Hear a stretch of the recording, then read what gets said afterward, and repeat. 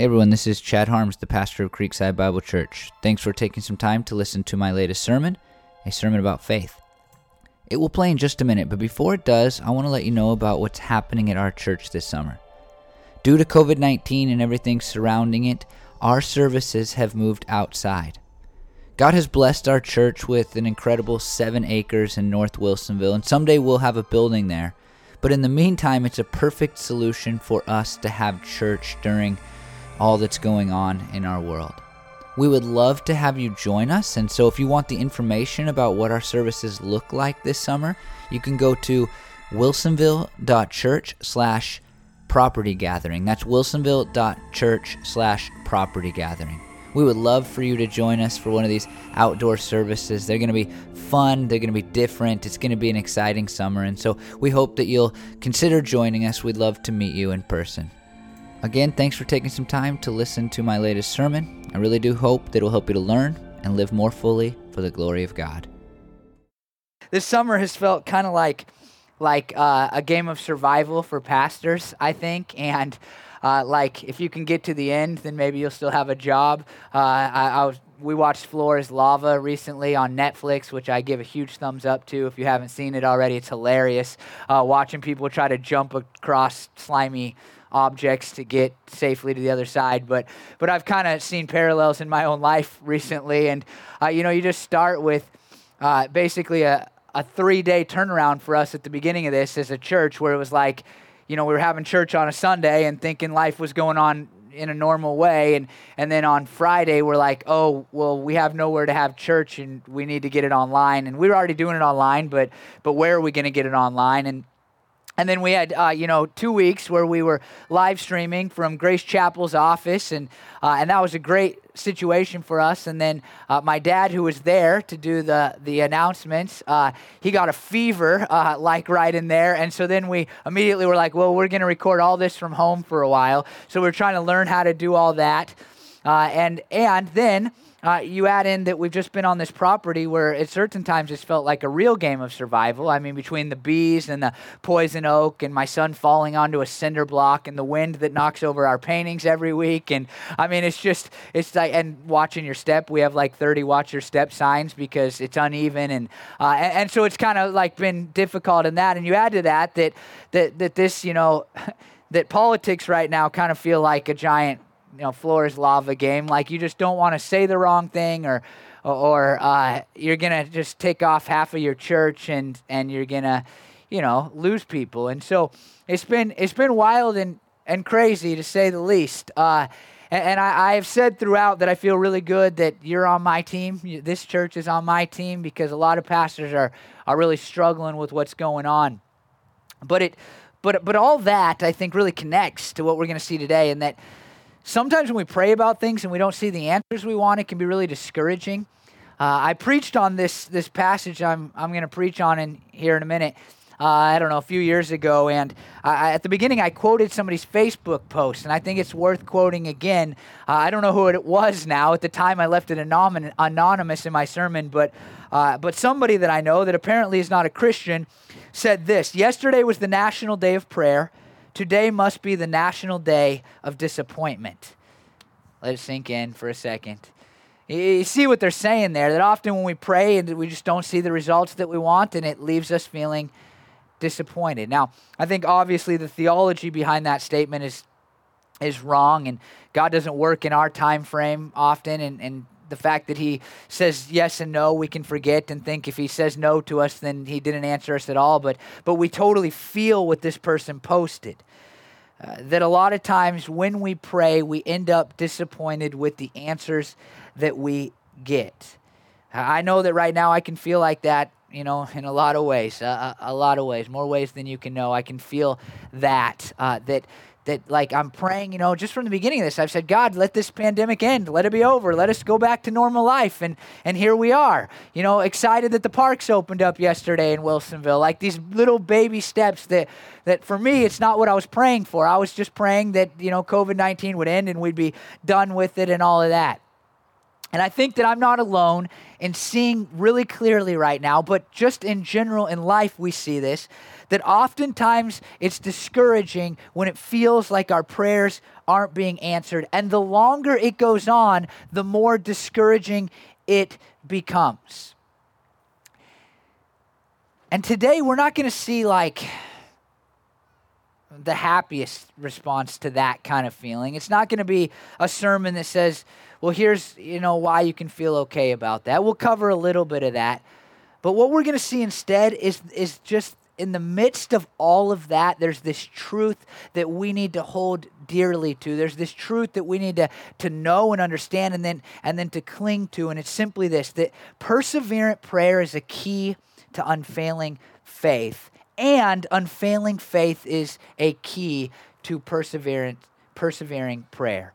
Persevering prayer is key to an unfailing faith, and at the same time, an unfailing faith is key to persevering prayer. Prayer and faith go together. They're inseparable.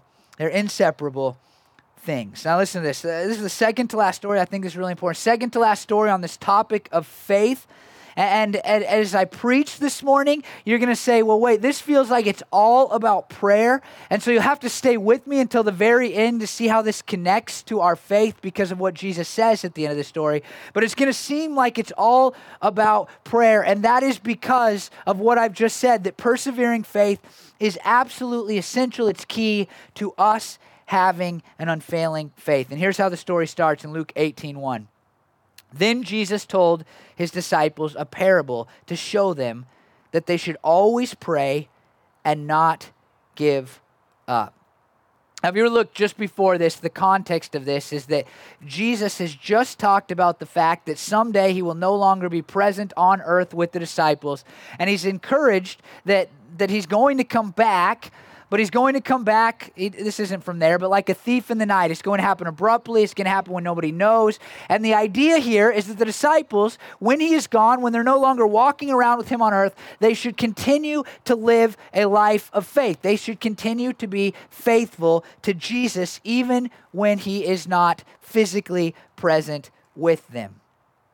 So Jesus is talking about that, and then he begins this parable that we'll see in a minute.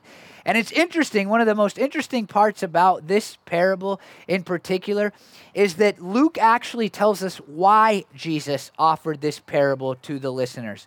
He says it is to help us know how we should pray and not give up. Most of Jesus' parables, you have to work a little bit to figure out exactly what he was trying to teach. I think that's part of the brilliance of the parables. But here, Luke just says outright, this is why Jesus offered this parable, was to show us that we should always pray and we should never give up. Now, let's just be clear before we jump into the parable. When it says always, that doesn't mean 24/7. It doesn't mean that's all you do. It doesn't mean that you become a monk and you just pray all day, every day. It's more in line with these other things that we see in Scripture. For example, 1 Thessalonians 5:17, pray without ceasing. Or Romans 12:12, be joyful in hope, patient in affliction, faithful in prayer. Philippians 4:6, do not be anxious about anything, but in every situation, by prayer and petition with thanksgiving, present your requests to God. Ephesians 6:18, and pray in the Spirit on all occasions with all kinds of prayers and requests. In Colossians 4:2, devote yourselves to prayer, being watchful and thankful. You can kind of see that there's this idea in Scripture, and that is, I've said it this way before, that we shouldn't be people who pray, but we should instead be people of prayer. Prayer should permeate our entire lives. There's nothing that we shouldn't pray about, and we should make it a consistent and constant part of our lives. We should pray consistently and constantly throughout our days, throughout our weeks, throughout our months, and throughout our lives. Prayer is to permeate the Christian life and the Christian lifestyle. And the other part of this, so this is what Jesus says, that's hard, right? Like immediately you go, wow, like I struggle to pray 5 minutes a day. I struggle to wake up a little bit earlier to pray. And so the other part of this parable, on top of that, is to say, hey, in that effort to be a person who prays consistently and constantly, you should never give up. You should never give up. The Greek word that translates give up can be defined as to turn out a coward. That is to say, to lose one's courage. Other translations translate it as to lose heart. Now, just two things. First of all, I feel like a lot of us are there right now. We're just losing heart, and we've talked about that in this series. I'm not trying to preach a COVID-19 sermon series. This is about faith, but it surely connects to a lot of the things that we're feeling and seeing in our world today. And I think a lot of us have just come to a place where we've lost heart. We're discouraged. We're running out of energy. Maybe we're turning into cowards in some way because we just feel like we had courage and we were fighting, even in prayer, and we've just kind of hit the end of that rope. And so I think a lot of us are simply there.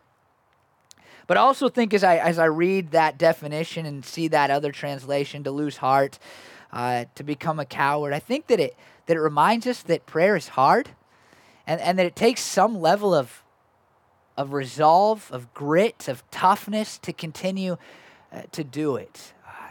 When I preached on this passage, I went back and listened to it, and one of the things I made a big deal out of, and I don't want to make a big deal out of it as much today as I did then, but one of the things that we see is that women constantly outpray men, and I think that's a travesty, especially because, and I'm not saying women aren't tough or anything like that, but men often pride themselves in being tough. And maybe when we look at our prayer lives, we can find that we're not as tough as we claim to be if we don't pray consistently and constantly. There is a toughness that is required to pray because prayer is hard.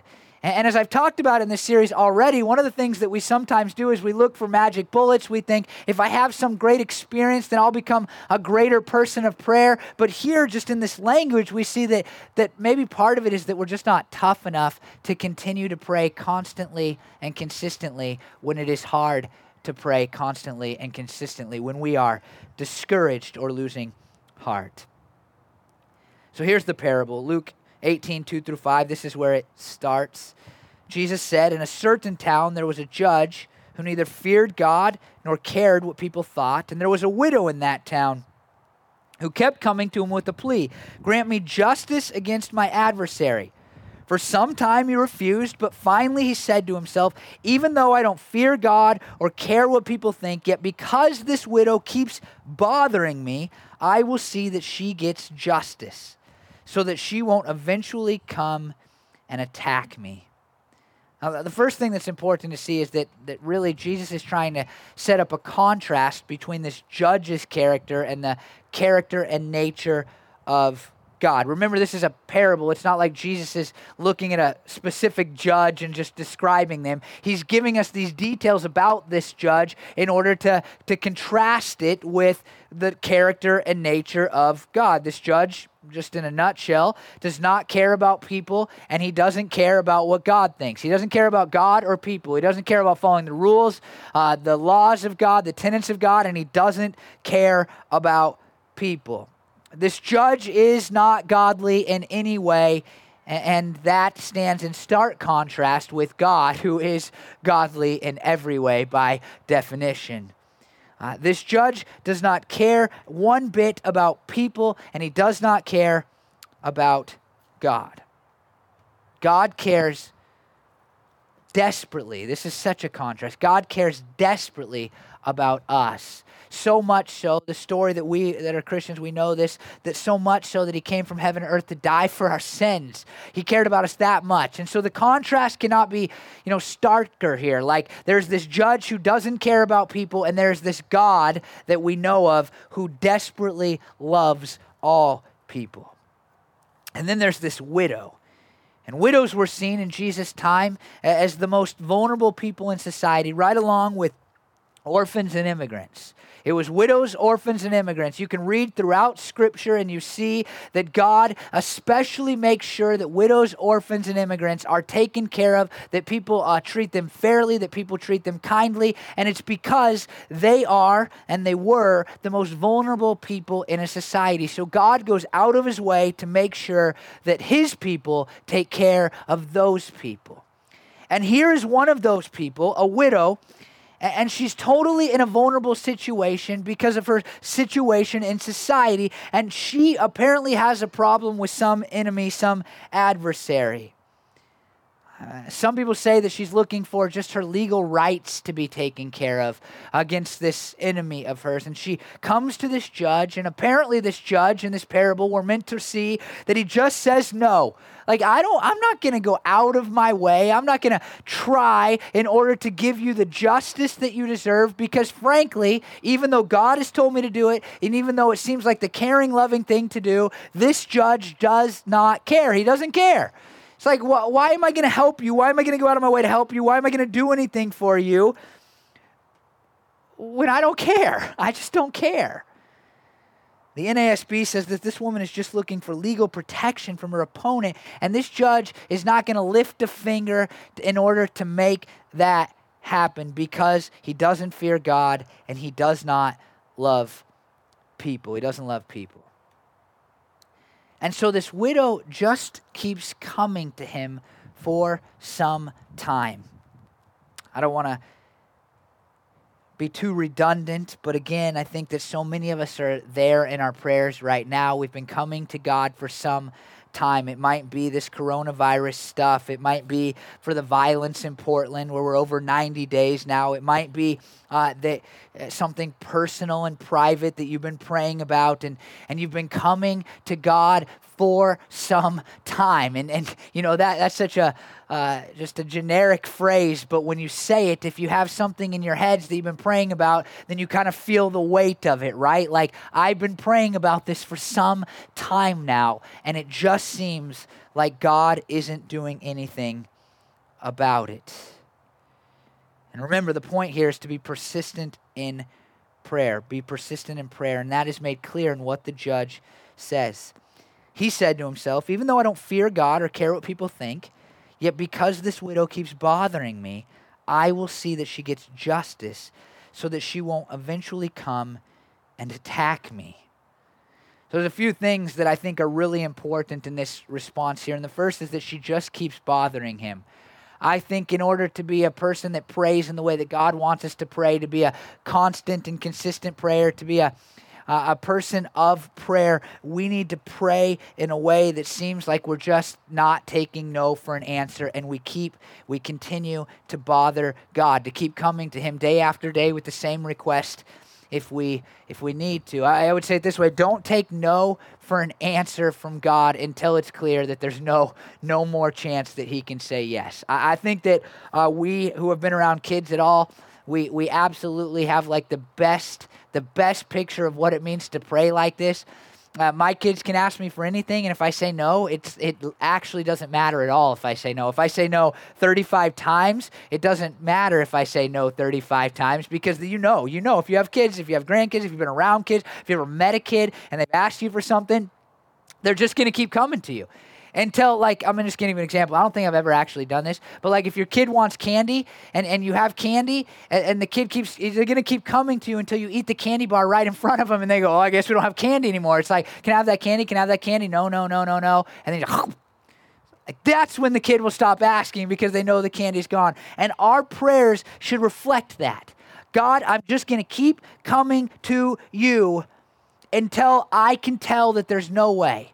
I want to give you a couple examples in my life. I preached on something many years ago, and it convicted me. I don't remember what now, but it convicted me that I needed to, in this sermon series that I was doing, I needed to ask God for a free car.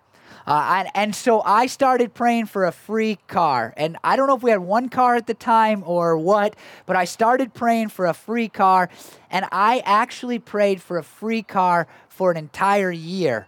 And then one day, a family friend called me and said, they knew nothing about this prayer, no knowledge that I needed a car. And they said, hey, we have this van, and we want to give it to you.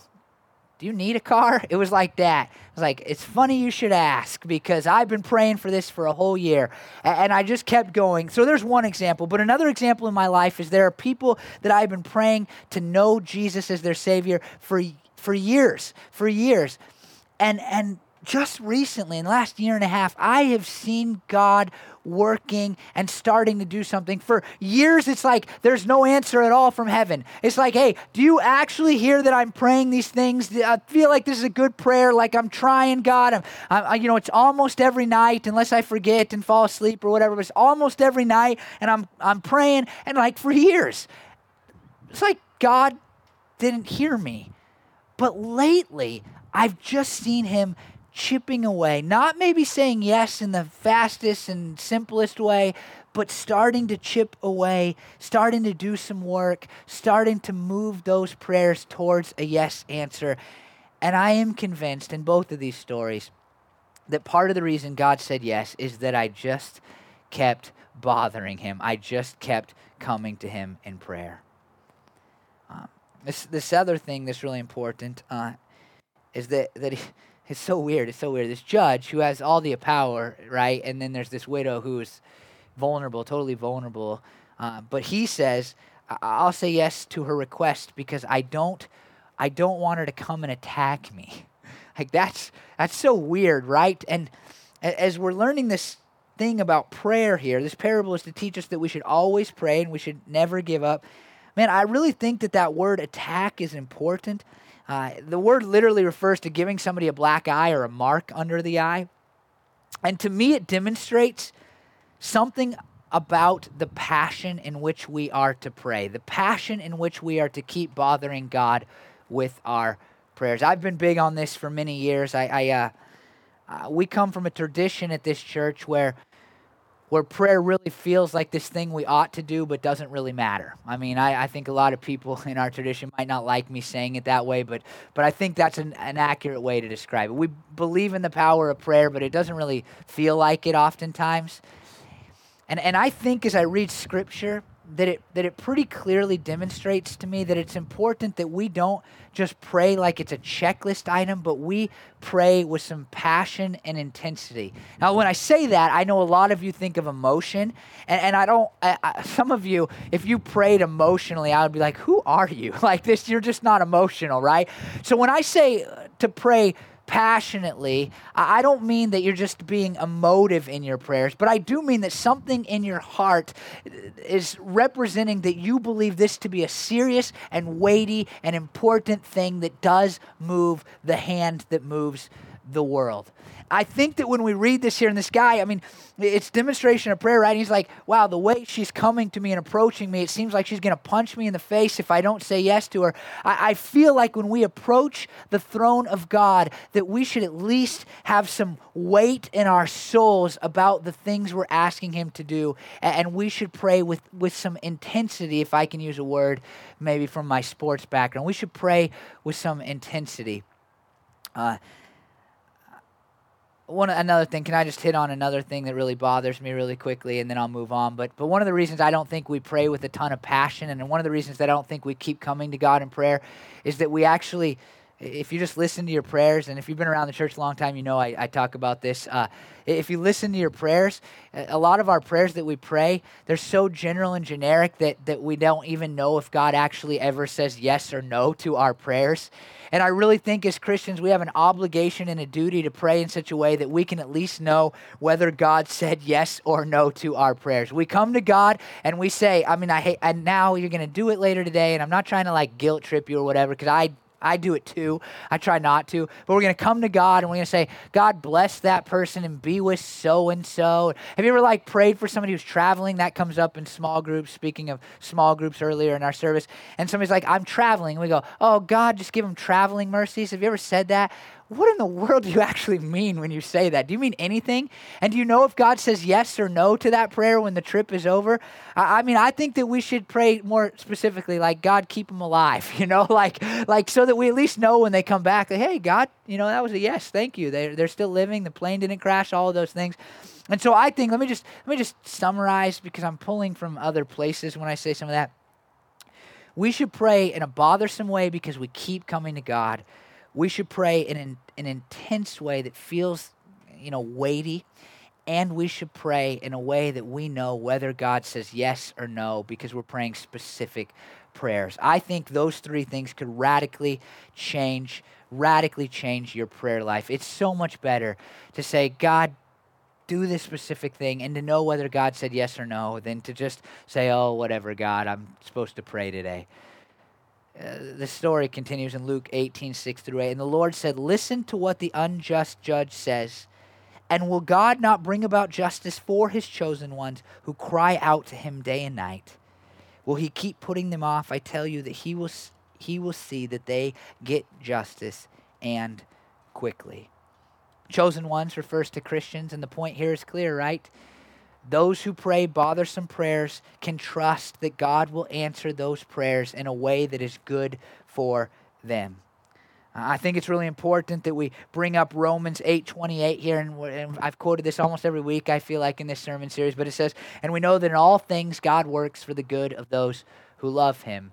And often when I say that verse in sermons, when I share that verse with people that are struggling, I actually pull it out of context, which is not a good thing to do when you're reading Scripture. But in this case, the principle applies across the board. But what we kind of forget is that it's actually within the context of prayer.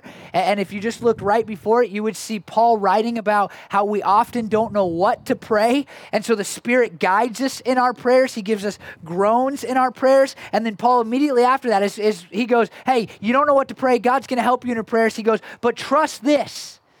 In all things, no matter how God responds to those prayers, you can know that he is working it for your good. He is going to give you justice, and he's going to do it quickly. We need to be persistent, and we need to persevere in our prayers because God says, look, if you will, then trust that I'm going to bring the justice that maybe you don't deserve, but that I offer you through a relationship with you.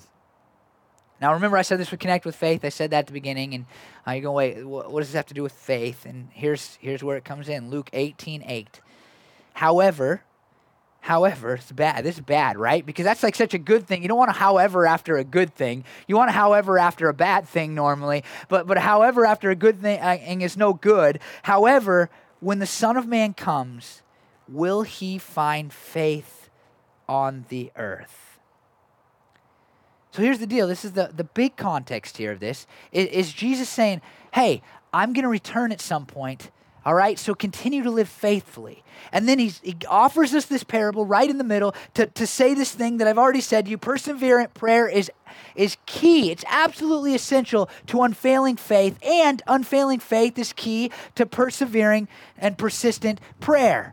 Right? And so he drops this on us right here. But at the end of this, he gives us almost this negative thing like, but will there be people once I ascend into heaven? This is what Jesus is asking.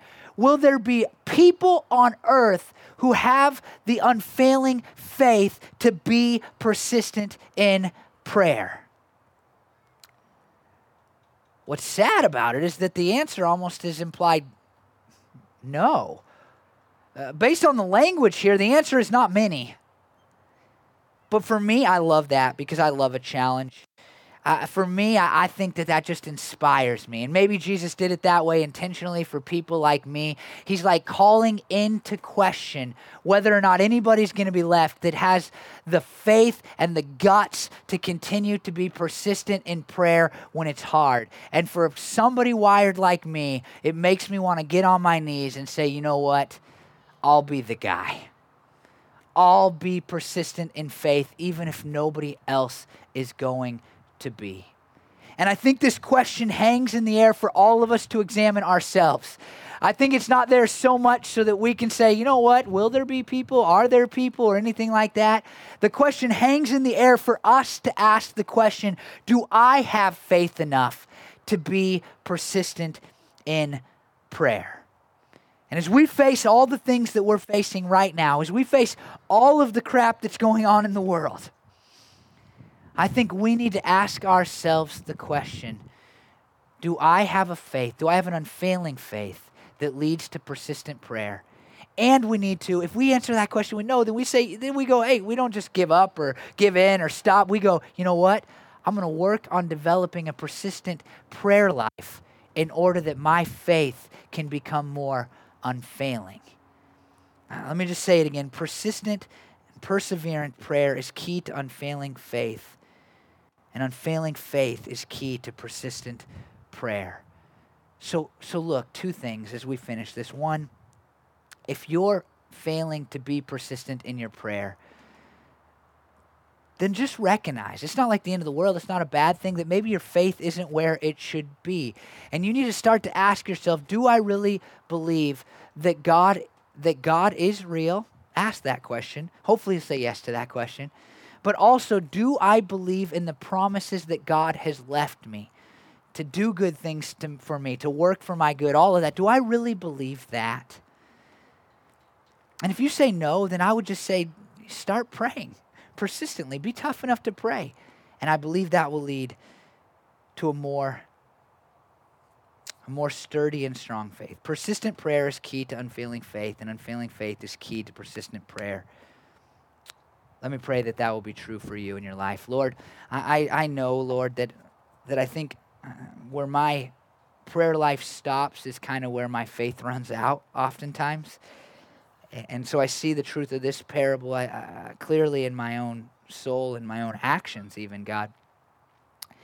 I want to pray for me and for those watching online, God. I want to pray for those people sitting in front of me right now. And I just would pray that we would have an unfailing faith, first of all, God. No matter what comes our way, no matter what we face, I pray that we would believe in you, God. Not just in your existence, God, but in your promises and in your grace and in your love and the way that you view us, Lord. But I also want to pray, God, just that we would be a people, a church of persistent prayer, God, that we would not take no for an answer until the candy bar is gone, until there is no way that you can possibly say yes. I pray that we would pray for people's salvations until the day that they die, God, that we would never give up and we would always hope in you, Lord, that you were going to do what we ask. But I also pray, God, as we hope that you will do what we ask, that we would trust that you would do what is best for us, Lord. I pray these things in your name, Jesus. Amen.